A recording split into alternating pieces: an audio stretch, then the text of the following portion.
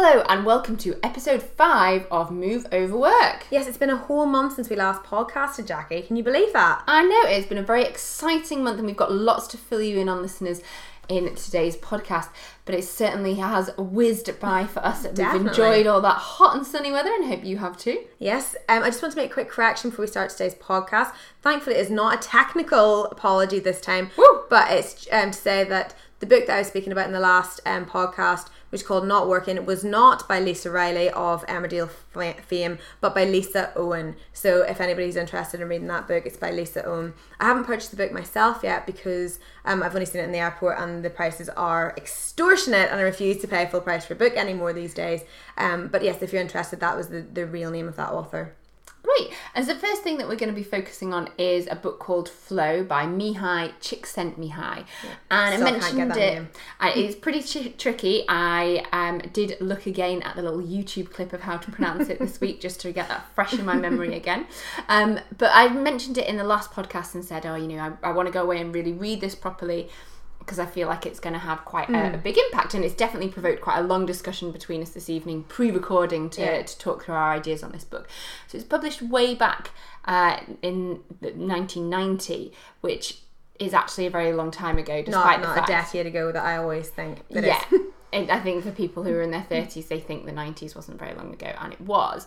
And obviously society and people's lives have changed greatly since then. But actually, we still found this book really relevant and really clued into what we've been talking about on our recent episodes. So Ash, can you just tell everyone what do we mean by flow, first of all? What is this concept that the book is based on? So it's the idea of it's called Flow, the classic work on how to achieve happiness. And flow is the idea of being so engaged in something that you lose all sense of time and you feel really happy and fulfilled. And I think that whenever when you first mentioned the idea of flow in this book, that's what I had taken to mean by it, that flow was just being able to be so absorbed in something that you no longer have a sense of what time it is and time passing.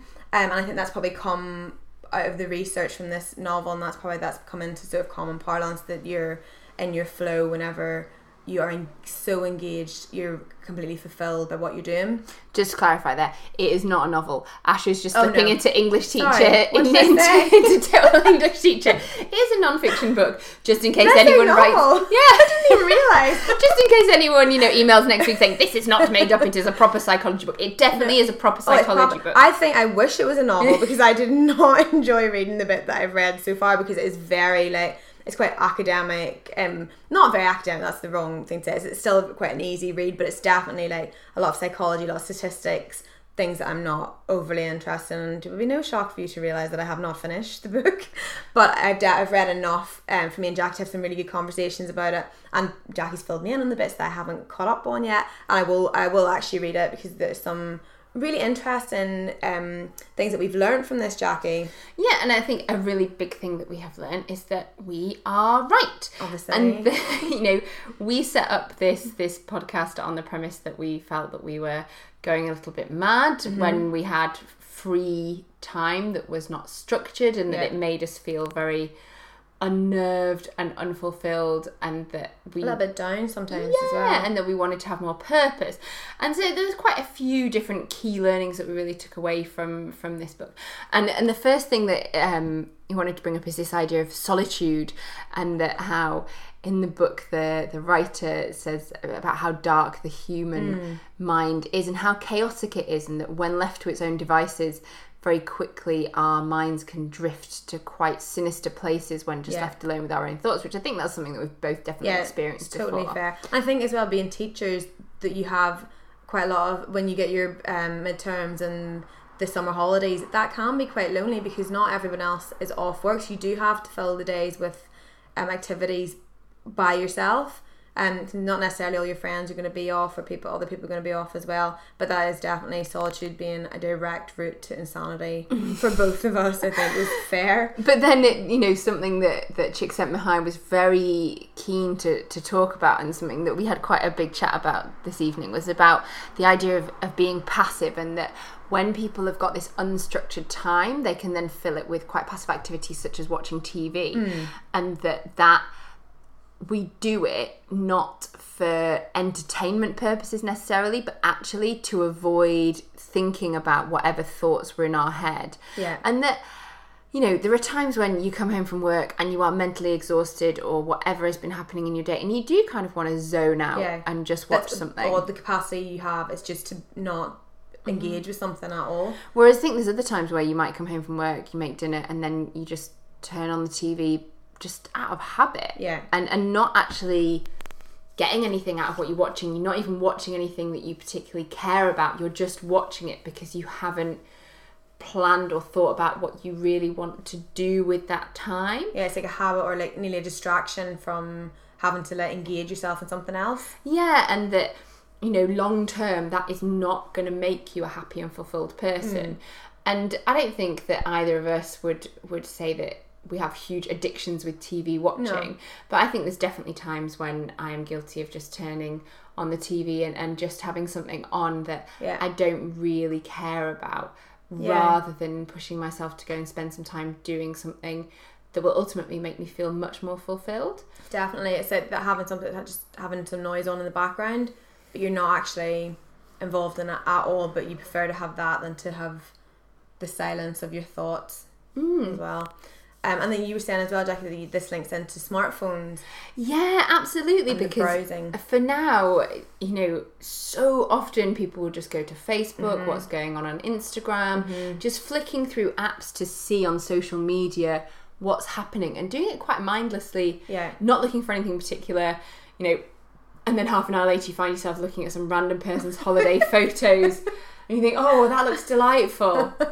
Oh, but who are these people in this photo? I don't know any of them. Exactly. And then kind of questioning how you've got there in the first place. And I definitely think that I am guilty of that. And even things like I'm stood at the bus stop. Yeah. I'll just have a quick look on Facebook. Why? Because all the people in my life that I really need to be in touch with, I am in touch with. Yeah. And that it's just a time filler that stops me from then actually doing other things. And I don't think that Facebook is kind of the root of all evil, and I definitely think it's, you know, social media's got its purposes, but I do think that reading about what Chicks Sent Me High had to say about TV definitely made me reflect on kind of phone usage as well. Yeah, and it links into that. Because I came off Facebook and Instagram at the start of this year, and really weirdly I haven't missed it at all. And you always think, oh, I'm going to miss out on everything that's happening, I'm not going to know what people are up to, what people are doing, but it definitely hasn't been that experience for me at all. I don't miss checking it, and I don't have that sense sometimes of being like, oh, what could I, like, oh, if I would normally I'd be checking my phone for Facebook at this time. It just hasn't sort of registered with me, and then it just shows you how of a mindless activity it was that I was doing it, that it has not affected my life now. And I actually think genuinely, I know a lot of people say as well, I genuinely do feel happier for not having got involved with social media again and not going back onto Facebook, because it wasn't fulfilling me in any meaningful way. Yeah, and I think about how often even that have kind of combined those two passive activities of TV watching and smartphone browsing, where I'm not that interested in what I'm watching, I'm not that interested in what I'm flicking before my face, and yet I'm doing both of those things at once because I can't be bothered to think about what I really want to do. Or, you know, I don't know why that is, but it's definitely made me aware of it, and I'm definitely not going to be giving up TV or ever looking on smartphones or anything, but just valuing my time a little bit more there. Well, like, I don't, like, Facebook's got its place for everybody, but the fact that I haven't missed it has sort of suggested to me that I probably won't go back on again, because it's not something I need in my life. But fine if other people are into it, that's fine. Although having said that, my one concession is Pinterest. And when you're getting like your haircut, you know, you can just while away the hours on Pinterest. But that's a similar thing of just like scrolling through mindless screens. Yeah, and so I think that, you know, we realised this back in February when we first started talking about doing this podcast, that we were filling our time with quite passive activities where we weren't actually actively being engaged, and that was not giving us a sense of fulfilment and not alleviating the direct route to insanity of solitude either. The idea of it, that want to have a sense of passion about something and invest in that if you want to have that sense of passion, you need to invest the time and energy to that, to be able to create that sense. And that idea of being really creative is something that comes up time and again in the book. And Csikszentmihalyi looks back to kind of ancient civilizations and what do we know about them, and we know about their art and their music and their sculpture and their buildings, and that all of these are things that people create, that people are actively involved in, and that they produce themselves, and that actually that things that create flow for us in those moments of completely losing ourselves are where you are actively involved in something, often with other people as well. And he does stress that about how those experiences with others are important. But I think that to really get those flow moments, you have to invest that time in something. And that was something that we were discussing last week about, should we have just one hobby or should we have lots of hobbies? And Csikszentmihalyi does talk about that as well, and say that actually both is okay, and that, you know, that idea of you might want to dabble in a few different things that you really enjoy, or you might want to just have one thing that you totally go for all the time. I think for us, we're still kind of working out where we are on that. Yeah, and I think that's totally fair as well, to be able to like find your passion. You do need to invest some time to see what it is that's actually getting you into that state of flow. And once you've reached that state of flow, you'll know that you're there, because it will be all of those things that, you know, that you won't notice the passage of time. You'll feel really happy, you'll feel fulfilled. But I'm going to try this now. Mihai Csikszentmihalyi, is that right? No? Csikszentmihalyi. Oh, sorry, Csikszentmihalyi. My apologies.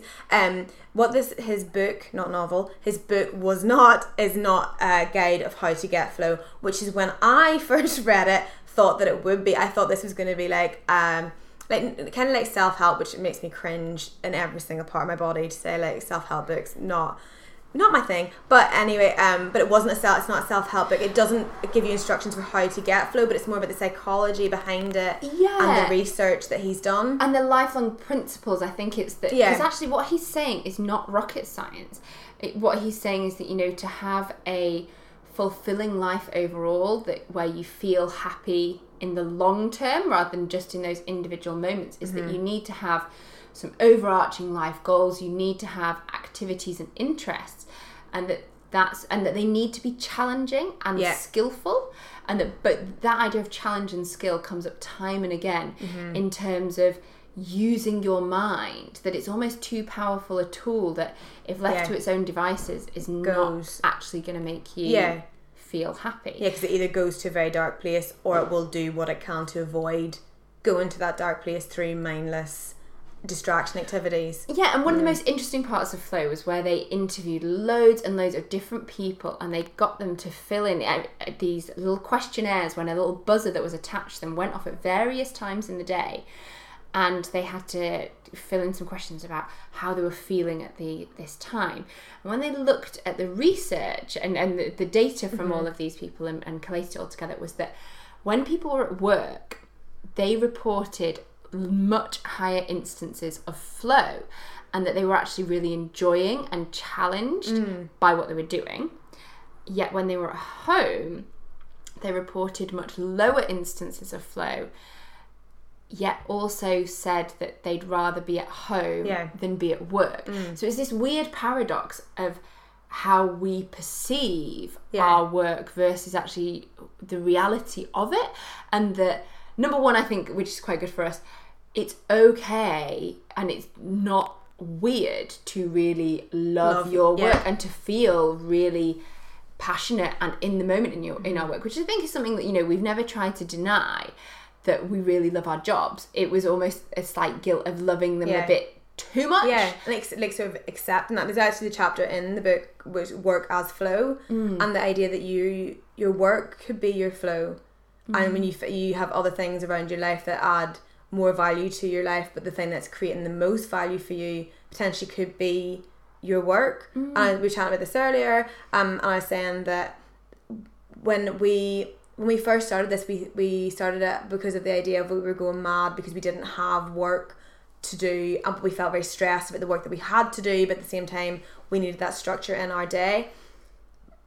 Looking back at that and sort of readdressing what work meant, it was particularly personally for me, what work meant to me, and losing the guilt of being able to really enjoy my job and being able to accept and be like, you know what, actually I am somebody I'm one of those weirdos that like really, really loves my job and really wants to invest that time and energy in my job, and having done that, it's made everything so much better, because perhaps for me, my work is my flow and everything else I do around that are my other activities I need to like to add purpose. What's adding the most purpose for me and the most flow for me is my work. Yeah, and I think that I definitely agree that it is such a passion and it is something that, you know, we really enjoy, but also that by recognising the importance of work, but also the importance to fill our lives with other meaningful things, has overall made for us to be happier people, which, you know, it was quite nice that we were doing the things that had been recommended in this book without even having read this book. We didn't even have the science bit, and we knew it. Yeah. You're so clever, Jackie. But also, like, as well, the idea of the society's view of work, that is very much like, work is a negative thing. Nobody wants to be at work. You're much better off at home. Even though when people were at home, they weren't actually doing something that was meaningful. They were doing something often that was quite boring. But they wanted to be at home. Because I think in our society, it's very much fed in that work is something you have to do. Yeah. Therefore, something that you have to do cannot also be something that you want to do. Yeah. Which kind of links back to the very first podcast when I was quite scathing about poor Steve Jobs and about how he was like, I hadn't sort of fully agreed with what he'd said, because he'd been talking about your work is your passion, so to make sort of your hobby your work. Yeah. But now I can see a little bit more where he was coming from, and it has sort of taken this time to like reflect on that and realise that, oh yeah, actually that what he said did make a lot of sense. But because my work is teaching, not like a hobby based thing, then I was like, oh, my work can't have as much value because it's not a hobby, or it's not creative, but it is creative, but just in a different way. Yeah, I've forgotten about that Steve Jobs quote actually, but that is so true that you know, our opinions there have definitely changed, which is really interesting. And there was a really nice quote as well about how we use our free time.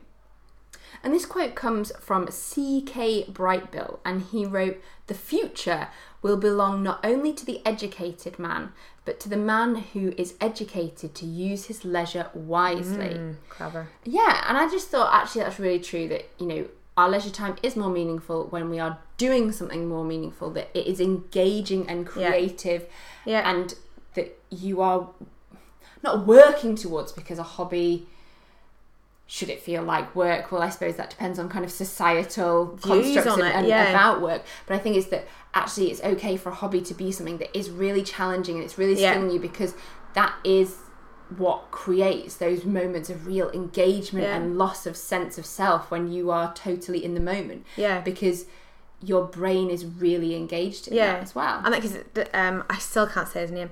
Chick Sent Me High.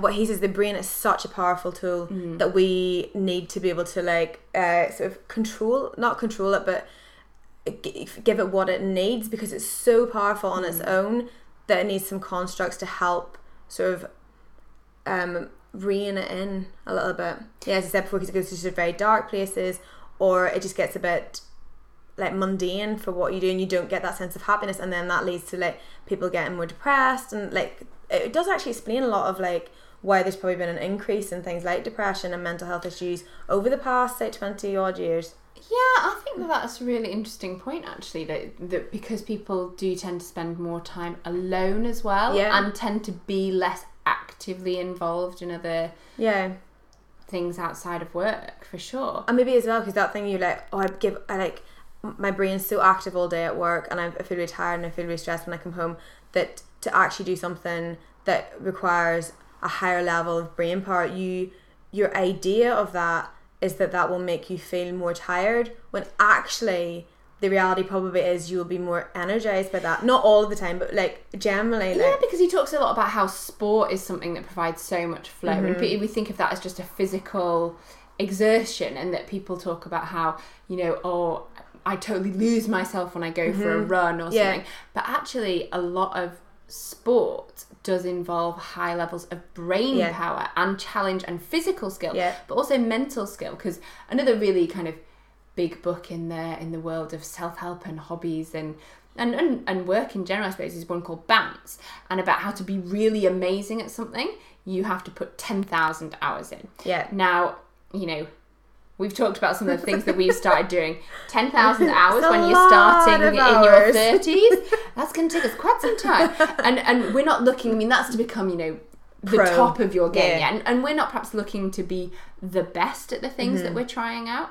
But for yourself, I'm gonna be the best at choir. But it does also kind of support that idea of really having to practice and put time into things, and that if you really want to get the most out of something, then it doesn't just happen overnight, and that working hard. But it talks a lot about how actually so much of what you do in a sport is stamina and mental rather than it just being physical as well. You don't even realise you're doing those things. It's just that's all part of the flow of it. That you make active choices in what you do to make your life a bit more fulfilling. But we did spot a few contradictions in this book, Jackie. Particularly, I think, around the idea of reading, because he refers to reading quite a bit, and at one point early on says that reading is one of the activities that's most commonly associated with flow. But at other points refers to reading as being passive. So we couldn't quite work out, is this kind of reading fiction versus reading for knowledge acquisition, or is one seen as superior to the other? That's not really very clear, so we weren't so sure on that.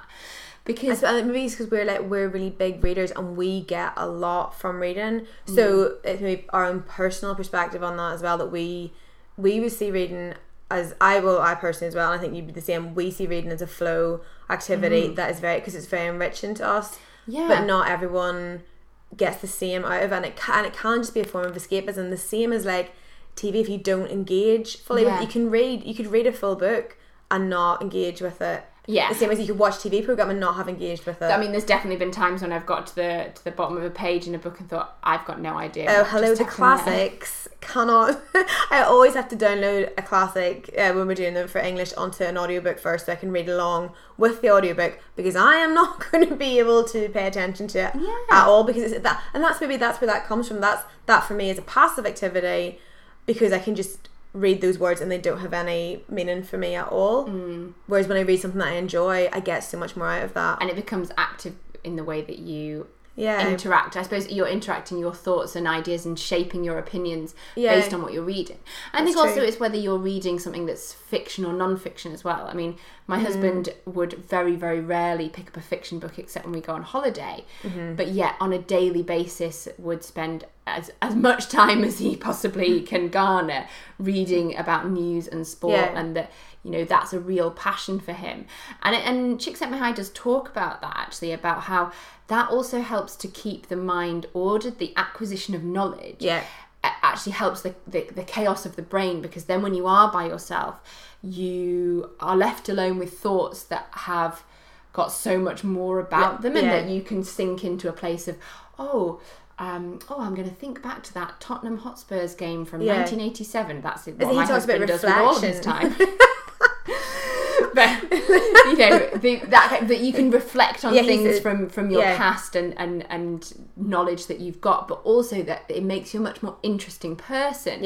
In terms of twofold. The social situations that you are in. Your acquisition of knowledge then makes you just more interesting to other people, because you have more to offer. Well, and when I said that, when I started with one of the very first movable works, was that I really want to get into reading the newspaper more often, and I've really kept that up, and I do that a lot more. And part of why I enjoyed that so much was why I had to contribute.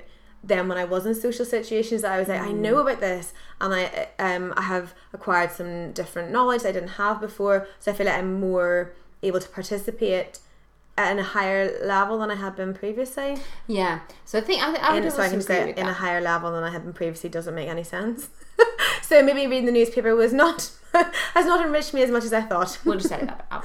I think of it overall that for us, we definitely see reading as something that is active and that is a flow creator, but we can perhaps see where that passive element comes in, but it's not really made clear, the distinction between the different forms of reading, maybe in the book so clear. So it becomes a bit confused about what is reading a good thing to do. Does he recommend it for flow? He doesn't really recommend anything for flow, but that's where it gets a bit confusing, because you're like, well, is that flow activity? Isn't it? But what he does say is that to achieve flow, it needs to be something that you are actively involved in. Yeah, and it's challenging your brain. It has to be challenging and skillful in some way, and you can reflect on it. Wasn't that the other thing? So. Yeah, and that you're actively involved in it. So things to do with art, things to do with music, things to do with sport, things to do with something like baking, where you are producing something. Yeah. So you're not just listening to a song; you are making that song. And that idea is where you get the highest levels of interaction that provide you then with those I suppose that we've said the things that we've enjoyed most are where you've achieved something by the end of it, and that working towards a sense of achievement gives the purpose to the activity. And we found that from what we've done in our different move over work activities and move over works. Yeah, definitely. So I really enjoyed kind of the different elements of the book, and it's provided me with quite a bit of food for thought. And didn't he say this is interesting? I found that really interesting. What he said about reading to children.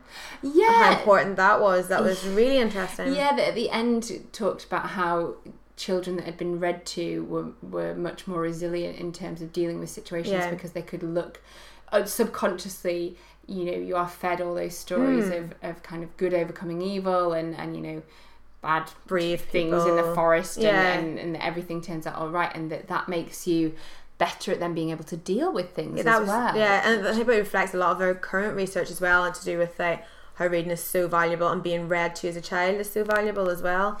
So then he obviously does value reading quite highly. Yeah, and obviously for us as English teachers, that is exactly what we like to always hear. We love a bit of that. I love a bit of reading. Absolutely. And the final thing to look at from this, Jackie, was that, again, the idea of solitude, and that nearly that when you have hobbies, they're a barrier to that. It's not even the solitude, but more the loneliness, and how that's like to combat the loneliness. That you have to create ways to get flow in your life so that you don't fall down those paths of like too many thoughts and you're getting a bit depressed. And we were talking about this, that he says in it, it's page 168 there, Jackie, if you just want to flick through. So he said about why TV is used as a barrier to loneliness. Yeah, he says the predictable plots, familiar characters, and even the redundant commercials provide a reassuring pattern of stimulation. The screen invites attention to itself as a manageable, restricted aspect of the environment. While interacting with television, the mind is protected from personal worries. The information passing across the screen keeps unpleasant concerns out of the mind. Of course, avoiding depression this way is rather spendthrift, because one expends a great deal of attention without having much to show for it afterwards. And we were just discussing this earlier about I can do like half of a weekend on my own, and I do really like I'm absolutely fine with my own company for a certain amount of time. And if I have a structured day by myself, that's fine. But the second day, I will absolutely lose the will to live if I haven't had something to do with other people or being involved in a social situation, a social setting. And totally TV does really feed into that, because it's just a way of like distraction from what's going on, and you can just flick something on and you don't have to think about it. But when I've ever had days where I'm like, I'm sitting today, I'm just going to Netflix the whole day, and by the end of it, I'm just literally so unhappy and unfulfilled by it. Yeah, and that just goes right back to the research that he did with all those people who said that they wanted to have more leisure time, but actually in that leisure time then reported feeling much sadder and weaker and not actually enjoying themselves. And that actually when we have that alone time, it's about doing something that we then really enjoy rather than something that we can switch off to fill the time. Yeah, but I suppose we have become much more selective about TV and what we watch in this generation, because we do have like things that you don't have to, like, it doesn't have to be a specific time where you sit down and watch specific programs. You can watch on Netflix, you can watch and catch up, because I watch a lot of TV, but I don't actually watch a lot of TV. It doesn't make you don't watch TV as it's on. No, I'll watch things on catch up, and there's like 3 or 4 things that I will watch every week on catch up, but I'm very selective about what I do watch. So everyone, does that maybe different as well, that you are inputting, and I really enjoy those things and I do get a lot out of them, and they're maybe more challenging because it takes a more high level of thought to engage with them. House Cards. Yeah, when you're watching House of Cards, you need to be concentrating, otherwise you just go, what's going on? Yeah, and you were saying Wallander, which I can't watch because it's too highbrow for me and I can't follow it. It's much too challenging. Yeah, there's definitely. I think perhaps TV has developed somewhat since the early 90s. Exactly. He's written in the 90s. They didn't have any good shows in the 90s. Yeah, but I suppose ultimately, if all we were doing was watching TV, would that be enough for us still in the long run? Perhaps maybe not. No, even if it was things that you did enjoy watching, it's not. Ultimately just doing that and repeat, because there's no challenge after a while. But the choice element that we have with TV now that did not exist, all that time ago, definitely has changed people's relationship, I think, with it, in terms of consuming what they want to consume, what you're actively interested in, rather than watching something because it's on. Yeah, and then just waiting for the next thing to come on as well. Although I have spent many an evening watching. When I say watching Netflix, I mean like watching the choices of films that I have on Netflix and not being able to make a selection because it's just so overwhelming because there's so many things to watch. So that's something that didn't exist in the 90s either. Oh God, I cannot say his name. I can't say it, but I have to think about it so much. Maybe this is an engaging and challenging hobby for me to learn how to say this name. Chick Sent Me High. Chick Sent Me High. It's that S that throws me every time.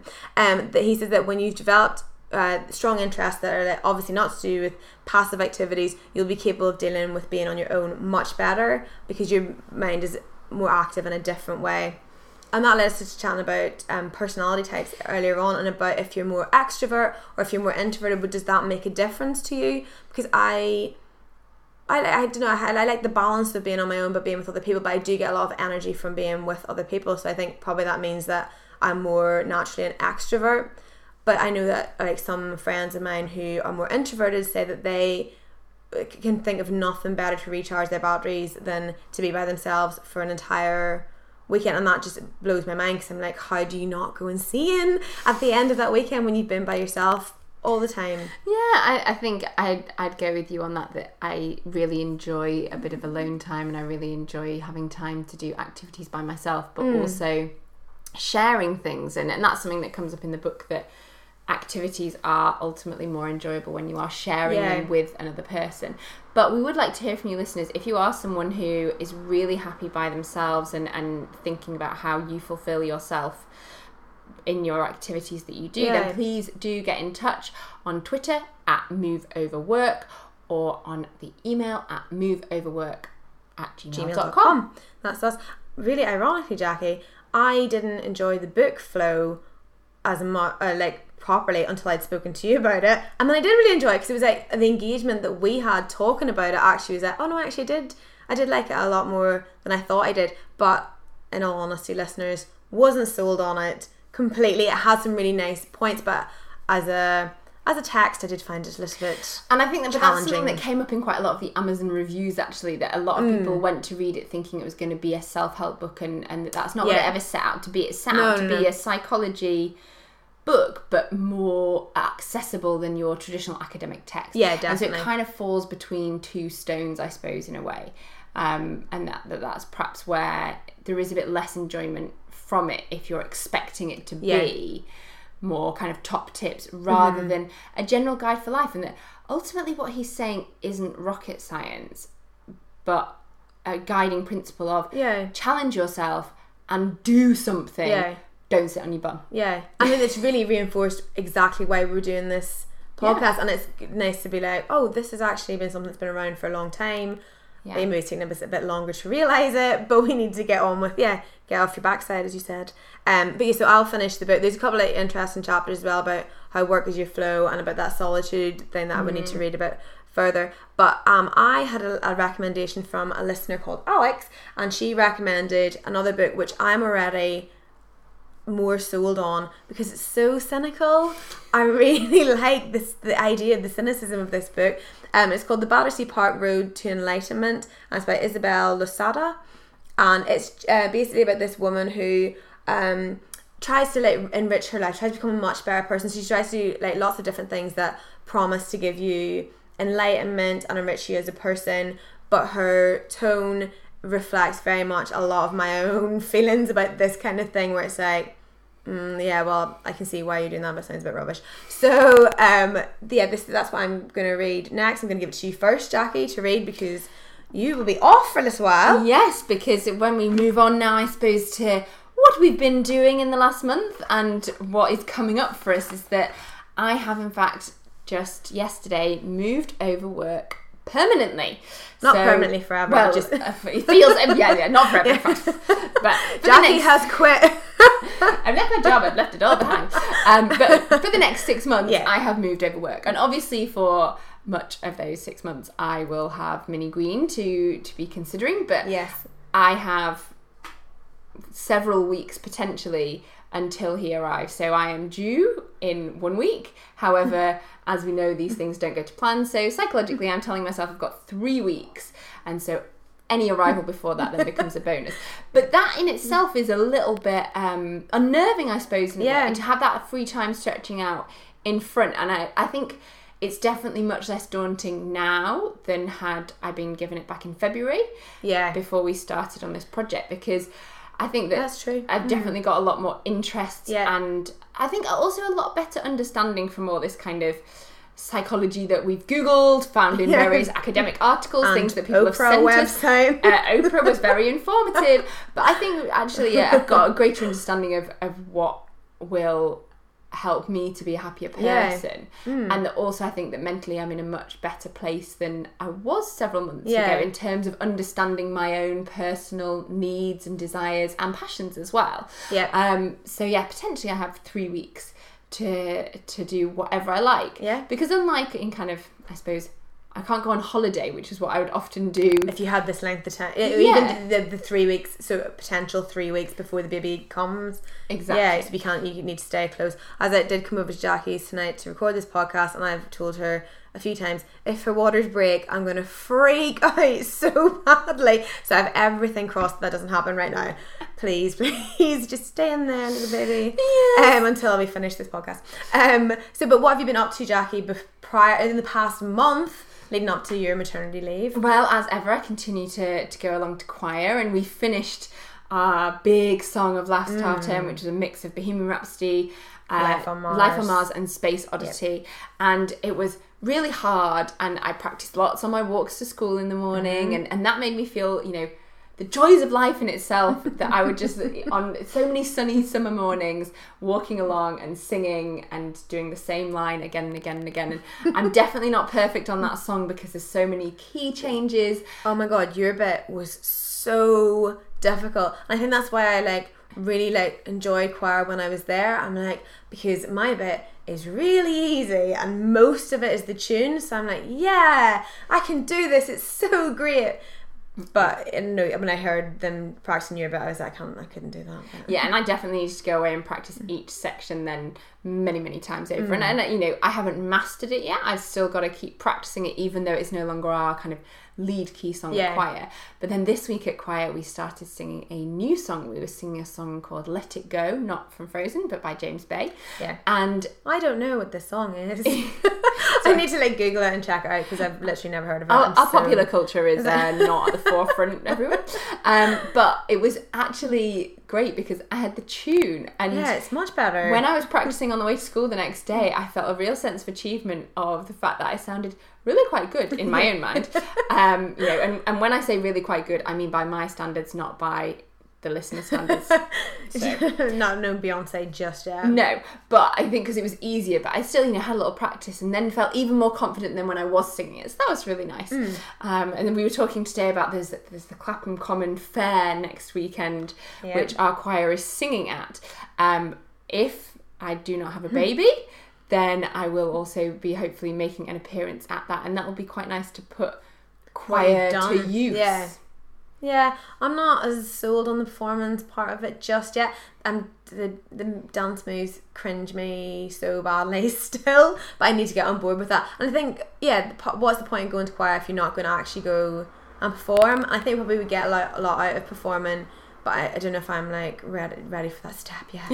Seems like a big step. But I don't know all of the songs yet properly. No, I don't know all of the songs either, but I kind of figure maybe you can have the words at a performance. These things I need to clarify this week. I'll sort this out. But if I can go and sing next week, and I'll come watch you. That would be great. Also, we talked in the last episode about Ash's bread making. We had our live bread tasting. Oh yeah, you sliced your finger open. Yeah, little injury live on air. And since then, I have baked bread. I have done it twice. As we know, I like to perfect something several times over. I am yet to perfect my baking bread. Both times I have fallen into the same trap of adding too much water. Oh my God. That woman that said you can never add enough water, she's a liar. She's a liar. Because then it took me maybe 25 minutes to knead it and to try and get it into some kind of shape, and also have to add loads more flour. Yeah, then your weightings are all off then because you've added so much extra. Oh God, I know. But then this time I did go a little bit rogue because I actually made pesto bread. And good. We had it with dinner tonight, and it was good. It was a little bit undercooked in the middle. But the ends were good. But the top and the bottom were both crispy. And so I think that my oven is just a little bit too hot. And I also wondered this because I followed a recipe that had that was really for a bread maker, and it involved adding some honey as well, and which not only made the kneading element much more difficult with the sticky wet dough, but also I wonder if that slightly made it inside a bit heavier as well. Maybe I'm not sure. But I was pleased with my bread making so far, and it's something that, you know, ingredients wise I love because it doesn't require very many, and that actually, even though it was a little doughy in the middle, it still tasted great. It was good, yeah, definitely. Just, you know, a couple of tablespoons of pesto in there, and hey presto. Really good. Yeah. So also on the last episode, I talked about how my hobby in the interim between episode 4 and 5 needed to be getting the baby from breech to position, which has been a success. Yay. And he is now head down. However, in the next week or so, I really need to focus on getting his head into my pelvis. That sounds so fun. Yes, I know. So last night I did actually Google how to do this, and there were a variety of exercises. I can only imagine. So yeah, I had to get my husband to help me out with some of them, where I had to pull my leg round and then apply pressure here and there, and it also made me think why I'd never have a personal trainer, because he had to push against my thigh as I was leaning on my side, and then I had to be moving my leg up and down. He's going, come on, 4 more, and in my head I'm thinking, and I just thought, yeah, exactly. But you know, if it gets the baby's head there, that will be working a treat. I'm recording this podcast right now sat on a yoga ball, as apparently that will also help. So that's probably going to be quite a big focus. And also been reading this month's book club book, which I'm enjoying. I was alarmed when I saw the character list, which went on for several pages on my Kindle, but I've actually been relieved that as I've been reading it, the character list was more off-putting than anything else, because I've actually known who all the characters were, and the significant ones are very clear, and the insignificant ones, you don't need to know everybody's family relationship to everyone else. I've loved our book club book this month. I've actually bought the next book as well. I'm already like a little bit through that. I'm so smug. I usually never have finished the book club book. By the time we get to book club that morning, frantically trying to finish it. But this time I'm actually on to the second one. But we are reading My Brilliant Friend by Eleanor Ferrante. So if you want to join in with that, please do give us your opinions on that one. So I'll fill you in, Jack, in what I've been up to over the past month. So again, also baking loads of bread. I've baked about like 6 loaves of bread in the past. I know, but all the same type of bread. But I just found it really nice. It was really relaxing. Although, as I said, I baked bread yesterday. Not as I said, but just as I baked bread yesterday, and I ran out of bread flour, the strong flour, and had to just improvise with some just all-purpose. Not the same. No, there's a reason why it's bread flour, because it doesn't work the same. Now you know. So I know not to do that ever again. So yeah, I've been really enjoying baking bread, and I want to expand and make some pesto bread as well, and make some olive bread, and look at all different types of bread you can bake. And although now my writing of the great American novel that I've been advised to do on the last my little quizzes, I didn't think that, first of all, not being American is an immediate disadvantage to being able to write the great American novel, and the fact that I've only ever been in America once for a summer holiday to Florida, and I didn't really think that my day in Disneyland, where it rained and I had to buy a yellow poncho, was gonna really crack it for the great American novel. So, but I have been writing, and I just started it last night, but I've been thinking about it a lot. And so I decided to write a book, Jackie, obviously, because that's what you just have to do. But what I thought I would do inspired by flow and how it lacked giving me any ideas about how to get flow. I thought I'd write about my sort of experience of moving over work and what that looks like, and just sort of what's going on in my life. It's kind of it's a bit bloggy, but I wouldn't put it up on a blog just yet because I don't feel confident enough just yet to do that. But yes, my first chapter, if anyone is interested, is called Stop Eating My Effing Hummus, because that's just driving me mad. I'm living in a flat share at the minute, and that's it's one of my many gripes about living in a flat share. And yeah, so self-publishing is massive at the minute. And I read an article the other day where a guy's made like an absolute fortune from self-publishing. Not that I think I'm going to make any sort of money from it, but eventually if I finish this book about move of work, I might publish it, and then you guys can get to enjoy many chapters such as Stop Eating My Effing Hummus and all the other expletives that I will have in that book that I am not willing to say on the podcast. But interestingly though, that's an activity that is very much something that you do by yourself, but it's not mindless, it's not passive, it's active, and that you can really lose yourself in that. Definitely. And I even a few years ago I had a couple of ideas about different things to write, like writing writing children's books, but just writing stuff for children. That's something that I'm really interested in, and I'd forgotten as well how much, same as with the baking, I'd forgotten how much I enjoyed doing that. So I'll definitely be keeping that up. I'll give you some updates whenever I get self-published online. I'll let you know. You can download my Great American Novel. And also that I've been at home for midterm, and that was really nice. My mum's still running her head off doing 5Ks all over the shop, and I have still not rekindled my passion for my couch to 5K, but it's on my long to-do list of things to do. But listeners, you'll be glad to know my Duke connector has restored itself and is now fully functioning again. Who knew? Even though I broke because I broke the screen on my phone, it restored the Duke connector. I don't know. But anyway, that is up and running again, so all good. And when I was at home, I did some baking, but I also looked after my brother's puppy quite a lot of the time, and I was like, oh my god, he's so cute. What kind of puppy is he? He's a Cocker Spaniel, and he's still quite young, so he's really active, and that was really really nice way to pass the time. It was a really, really nice thing to do, which inspired me to think about what I was going to do next when I come back to London. So I'm sure you're dying to hear, Jackie, of what I'm going to be doing over the next few weeks. Can you just clarify for the listeners about where you're going in the meantime?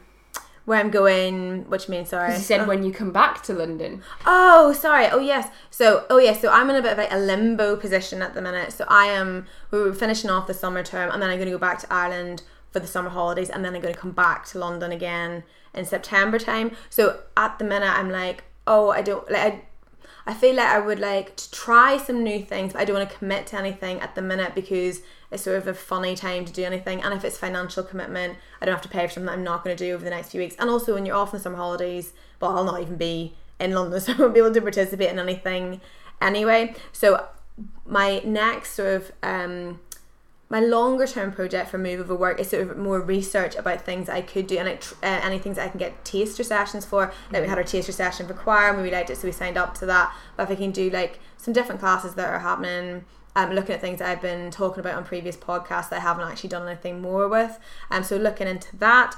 I'm going to so I signed up to Meetup last night, and it's like it's kind of like it's a website for lots of different groups that are happening in London. So you just say create a profile, sign up to it, and then it gives you ideas and suggestions for groups that are around where you are. So there's a couple of hiking groups that I was really interested in.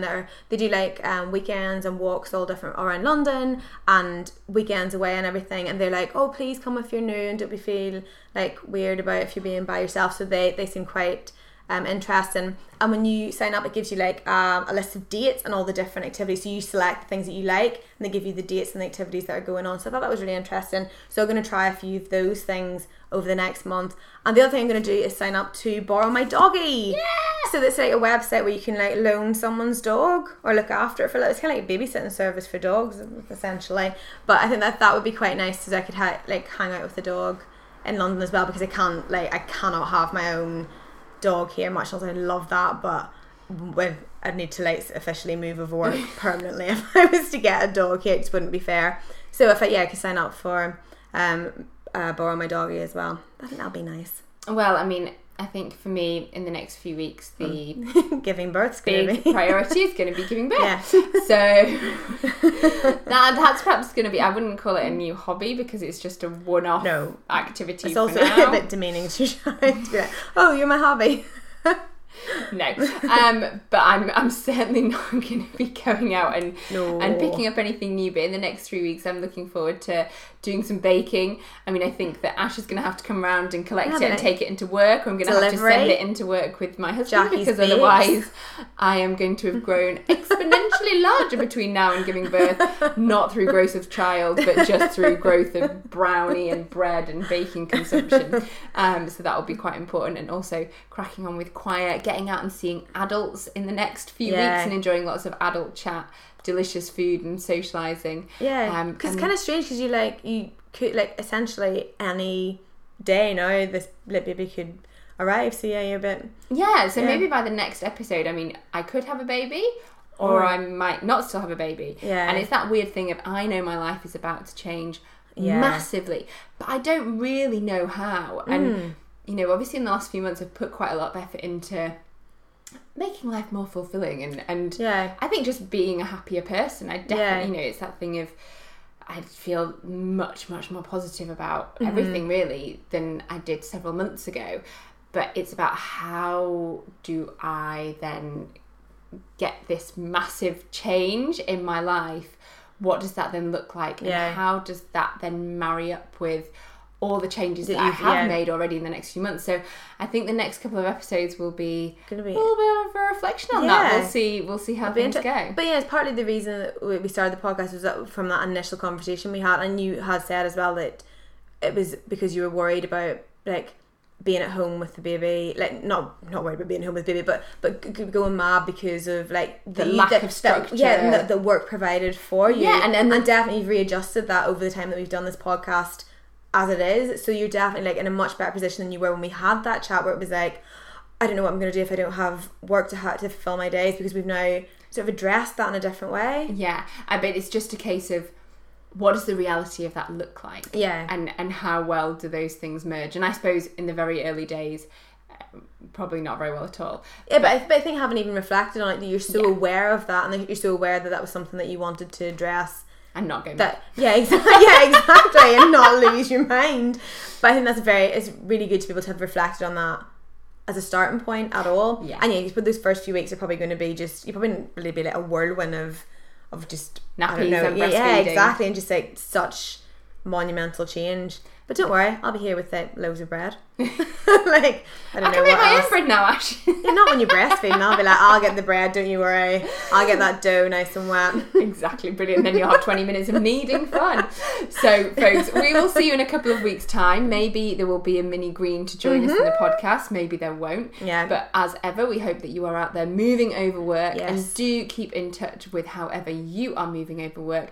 Email us at moveoverwork@gmail.com or tweet us at moveoverworknow. It would be great to hear how we'd love to hear how you're getting on with your move over works as well, and what you're finding so inspirational at the minute. Take care, and we'll see you in a few weeks. Bye.